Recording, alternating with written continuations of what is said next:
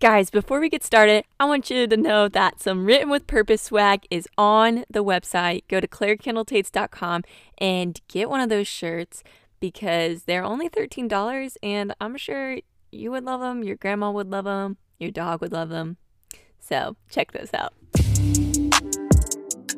What's up, guys? This is Claire Kendall Tates and you are listening to Written with Purpose. Why? Because you were written with purpose. It's true. There is purpose to this life and there is purpose for you.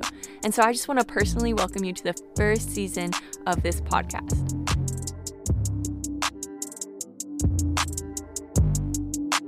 Written with Purpose. Hey guys, welcome back to Written with Purpose. And today I'm just going to read Philippians to you. But I know you could read this on your own, but I want you to listen closely to Paul's words. So whether you're just chilling outside, you're driving, you're cooking, you're sitting in your room, I really want you to listen to the words. They're not my words, they're Paul's. And he's telling the Philippians to be joyful and content and satisfied. But we can only be those things in Christ. We can't get it from the world. And so listen to how he tells them that they can find and feel those things. And short answer is because of Jesus. But listen to what he tells them. The reason why I chose this for this week is because I know that right now it's a little stressful in this country and in the world, because I know that we have some people listening right now that are from Bangladesh, the Netherlands, UK, all different places. But right now in the US, the political climate, it's a little trippy. People are asking, who'd you vote for? Or what do you think about politics right now? And it's kind of discouraging because we are putting so much trust in whichever candidate you voted for. You're putting a lot of trust in a human. But guys, we can only put our trust in Christ and be satisfied by Christ. We're never going to be satisfied by the person running this country, no matter what side or political party you are. So, like I heard someone say on Facebook one time, let's bond over the lamb. Let's focus on the lamb, not the elephant, not the donkey, the lamb. So I hope that this book, Philippians, will be refreshing to you today, because God's word is the same as it was yesterday, today, and tomorrow. And today, I hope you feel super encouraged after listening to this, because it's God's word. Philippians 1 starts with a greeting. As Paul writes, Paul and Timothy, servants of Christ Jesus, to all the saints in Christ Jesus who are at Philippi with the overseers and deacons. Grace to you and peace from God, our Father and the Lord Jesus Christ. Thanksgiving and prayer. Verse 3. I thank my God in all my remembrance of you, always in every prayer of mine for you, all making my prayer with joy, because of your partnership in the gospel from the first day until now.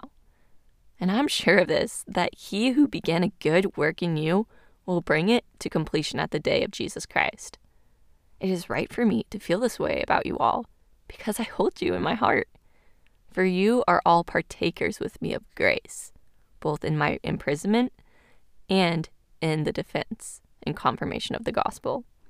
For God is my witness, how I yearn for you with all the affection of Christ Jesus. And it's my prayer that your love may abound more and more with knowledge and discernment, so that you may approve what is excellent, and so be pure and blameless for the day of Christ, filled with the fruit of righteousness that comes through Jesus Christ, to the glory and praise of God. The advance of the gospel. Verse 12. I want you to know, brothers, that what has happened to me has really served to advance the gospel, so that it has become known throughout the whole imperial guard and to the rest that my imprisonment is for Christ. And most of the brothers, having become confident in the Lord by my imprisonment, are much more bold to speak the word without fear. Some indeed preach Christ from envy and rivalry, but others from goodwill. The latter do it out of love, knowing that I am put here for the defense of the gospel. The former proclaim Christ out of selfish ambition, not sincerely, but thinking to afflict me in my imprisonment. What then? Only that in every way, whether in pretense or in truth, Christ is proclaimed, and in that, I rejoice. To live is Christ. Verse 19. Yes, and I will rejoice, for I know that through your prayers and the help of the Spirit of Jesus Christ, this will turn out for my deliverance, as it is my eager expectation and hope that I will not be at all ashamed, but that with full courage now, as always, Christ will be honored in my body, whether by my life or by my death. For me, to live is Christ, and to die is gain. If I am to live in the flesh, that means fruitful labor for me, yet which I shall choose I cannot tell. I am hard pressed between the two. My desire is to depart and be with Christ, for that is far better. But to remain in the flesh is more necessary on your account. Convinced of this, I know that I will remain and continue with you all, for your progress and joy in the faith, so that in me you may have ample cause to glory in Christ Jesus because of my coming to you again. Only let your manner of life be worthy of the gospel of Christ, so that whether I come and see you or I'm absent, I may hear of you that you are standing firm in one spirit, with one mind, striving side by side for the faith of the gospel, and not frightened in anything by your opponents. This is a clear sign to them of their destruction, but of your salvation, and that from God. For it has been granted to you that for the sake of Christ, you should not only believe in him, but also suffer for his sake, engaged in the same conflict that you saw I had and now hear that I still have. Philippians 2, Christ's example of humility. So if there is any encouragement in Christ, any comfort from love, any participation in the Spirit, any affection and sympathy, complete my joy by being of the same mind, having the same love, being in full accord and of one mind. Do nothing from selfish ambition or conceit, but in humility count others more significant than yourselves. Let each of you look not only to his own interests, but also to the interests of others. Have this in mind among yourselves, which is yours in Christ Jesus, who, though he was in the form of God, did not even count himself equality with God a thing to be grasped, but emptied himself by taking the form of a servant, being born in the likeness of men. And being found in human form, he humbled himself by becoming obedient to even the point of death on a cross.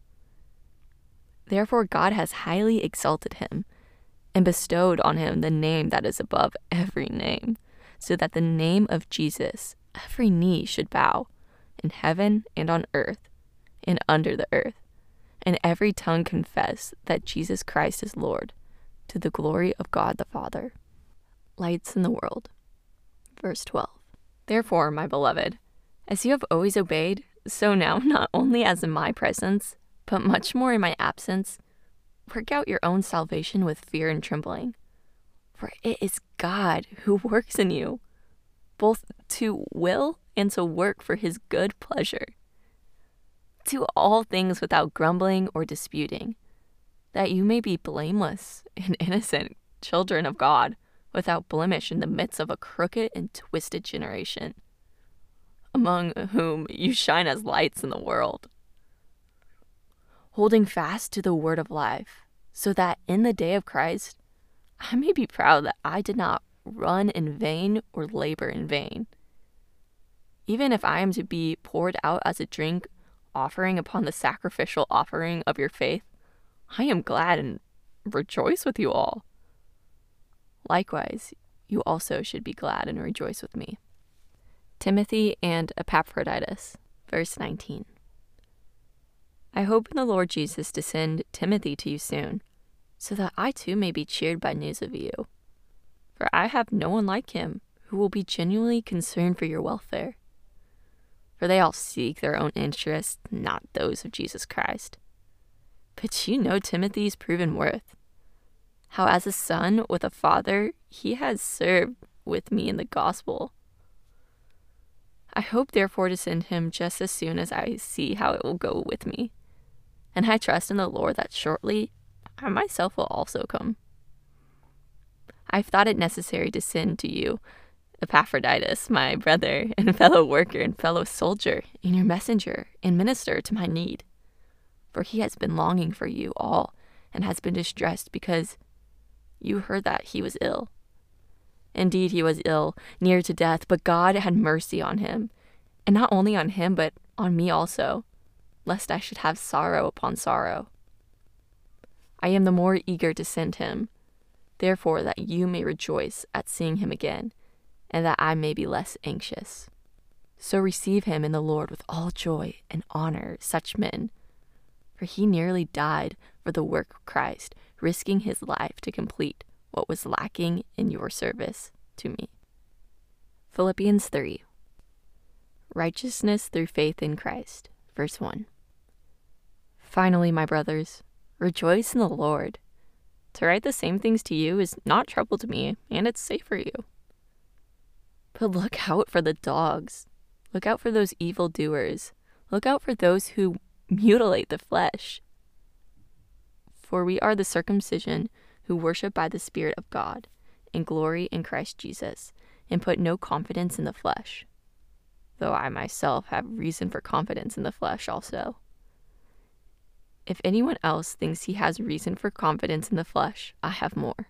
Circumcised on the 8th day of the people of Israel, of the tribe of Benjamin, a Hebrew of Hebrews, as to the law, a Pharisee, as to zeal, a persecutor of the church, as to righteousness under the law, blameless. But whatever gain I had, I counted as loss for the sake of Christ. Indeed, I count everything as loss because of the surpassing worth of knowing Christ Jesus my Lord.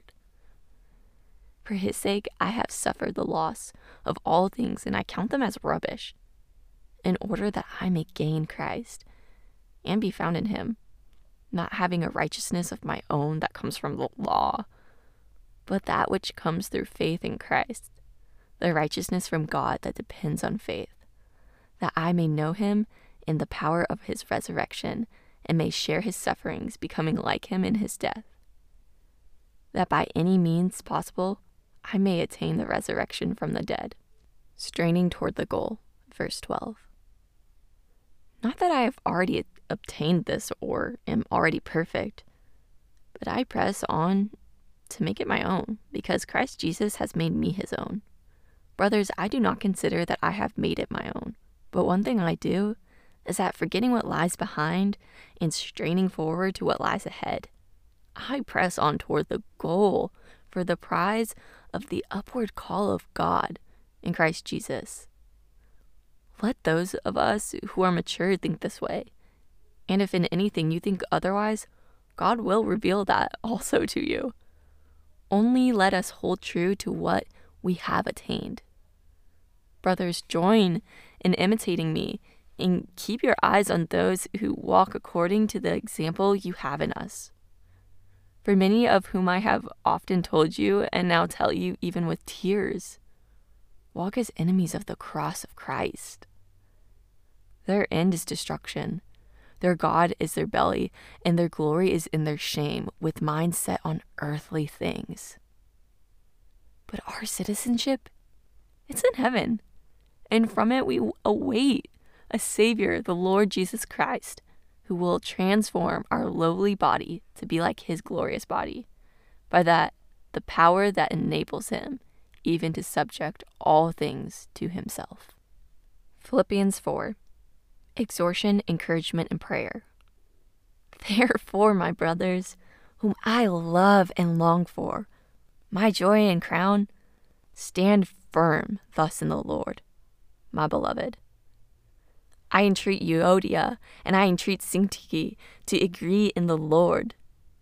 Yes, I ask you also, true companion, help these women who have labored side by side with me in the gospel, together with Clement and the rest of my fellow workers, whose names are in the book of life. Rejoice in the Lord always. Again, I will say rejoice. Let your reasonableness be known to everyone. The Lord is at hand. Do not be anxious about anything, but in everything by prayer and supplication with thanksgiving. Let your requests be made known to God. And the peace of God, which surpasses all understanding, will guard your hearts and your minds in Christ Jesus. Finally, brothers, whatever is true, whatever is honorable, whatever is just, whatever is pure, whatever is lovely, whatever is commendable, if there is any excellence, if there is anything worthy of praise, think about these things. What you have learned and received and heard and seen in me, practice these things, and the God of peace will be with you. God's provision. Verse 10. I rejoiced in the Lord greatly, that now at length you have revived your concern for me. You were indeed concerned for me, but you had no opportunity. Now that I am speaking of being in need, for I have learned in whatever situation I am to be content. I know how to be brought low, and I know how to abound. In any and every circumstance, I have learned the secret of facing plenty and hunger, abundance and need. I can do all things through him who strengthens me. Yet it was kind of you to share my trouble. And you, Philippians, yourselves know that in the beginning of the gospel, when I left Macedonia, no church entered into partnership with me in giving and receiving except for you. Even Thessalonica, you sent me help for my needs once and again. Not that I seek the gift, but I seek the fruit that increases to your credit. I have received full payment and more. I am well supplied, having received from Epaphroditus the gifts you sent, a fragrant offering, a sacrifice acceptable and pleasing to God. And my God will supply every need of yours, according to his riches and glory in Christ Jesus. To our God and Father be glory forever and ever. Amen. Final greetings, verse 21. Greet every saint in Christ Jesus. The brothers who are with me greet you, and the saints greet you, especially those of Caesar's household. The grace of the Lord Jesus Christ be with your spirit.